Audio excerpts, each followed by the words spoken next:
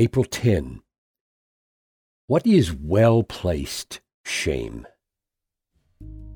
When you were slaves of sin, you were free in regard to righteousness. But what fruit were you getting at that time from the things of which you are now ashamed? For the end of those things is death. Romans 6:20 and 21.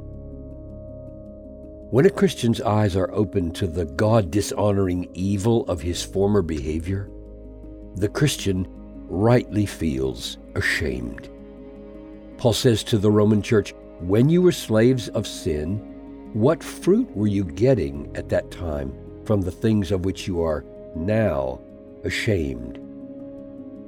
There is a proper place for looking back and feeling the twinge of pain that we once lived in a way that was so belittling to God.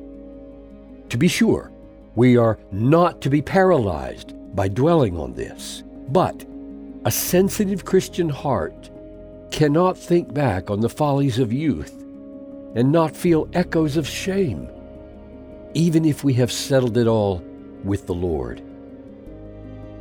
Well-placed shame can be very healthy and redemptive. Paul said to the Thessalonians, "If anyone does not obey what we say in this letter, take note of that person and have nothing to do with him, that he may be ashamed." 2 Thessalonians 3:14. This means that shame is a proper and redemptive step in conversion, and even in the believer's repentance from a season of spiritual coldness and sin. Shame is not something to be avoided at all costs.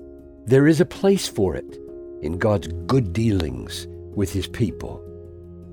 We can conclude that the biblical criterion for misplaced shame and for well-placed shame is radically God-centered.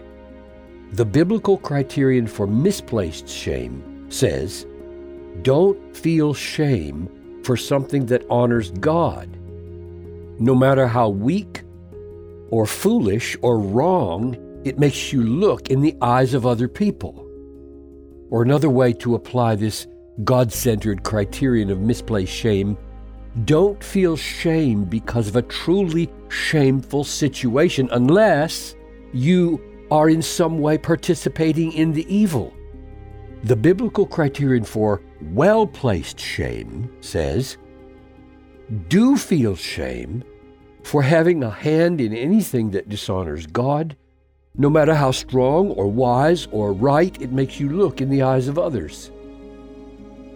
The reason we should feel shame is disapproval for behavior that dishonors God.